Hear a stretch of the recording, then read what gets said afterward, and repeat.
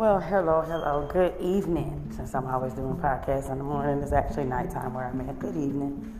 I came across a couple of meditations earlier today, and one of those meditations said that from the divine masculine energy, that sometimes men feel like when they have wronged a woman, their emotions won't allow them to face you. They don't have the courage. They're nervous. I want to say this to the masculine energy, that when you do something wrong to a woman, we usually are upset because you haven't came and faced us to make it right. And because you haven't came and faced us to make it right, it makes us angry towards you. But we understand that sometimes people and life gets in the way, so you're not able to express yourself the way that you want to that person. But I'm going to say this, from the feminine energy to the masculine energy, we see you, we understand, and we know that you hurt too. And we're aware that you are in pain too. But you have to understand that the process of healing comes from being courageous and facing what it was that you've done to that person.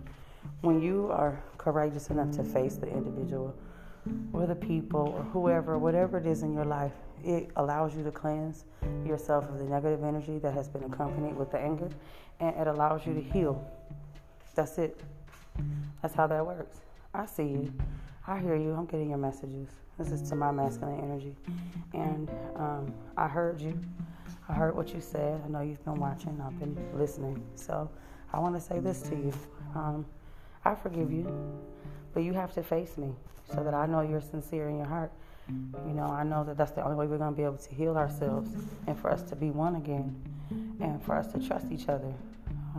You have to take my word for gold for what it is, because I don't have a reason to hide anything from you or lie to you about anything, no matter what.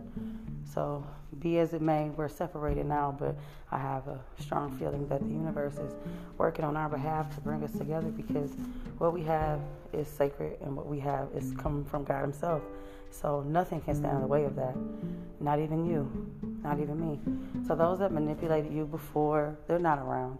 They only got what they wanted from you because they saw that you were in your lower self. You were in your weak mind, your first brain. You weren't using your higher self, your second brain. So with that being said, I'll be still here. I'm still waiting. Not just for an apology, but to see your face. Because one day you're going to have to be courageous enough to face me.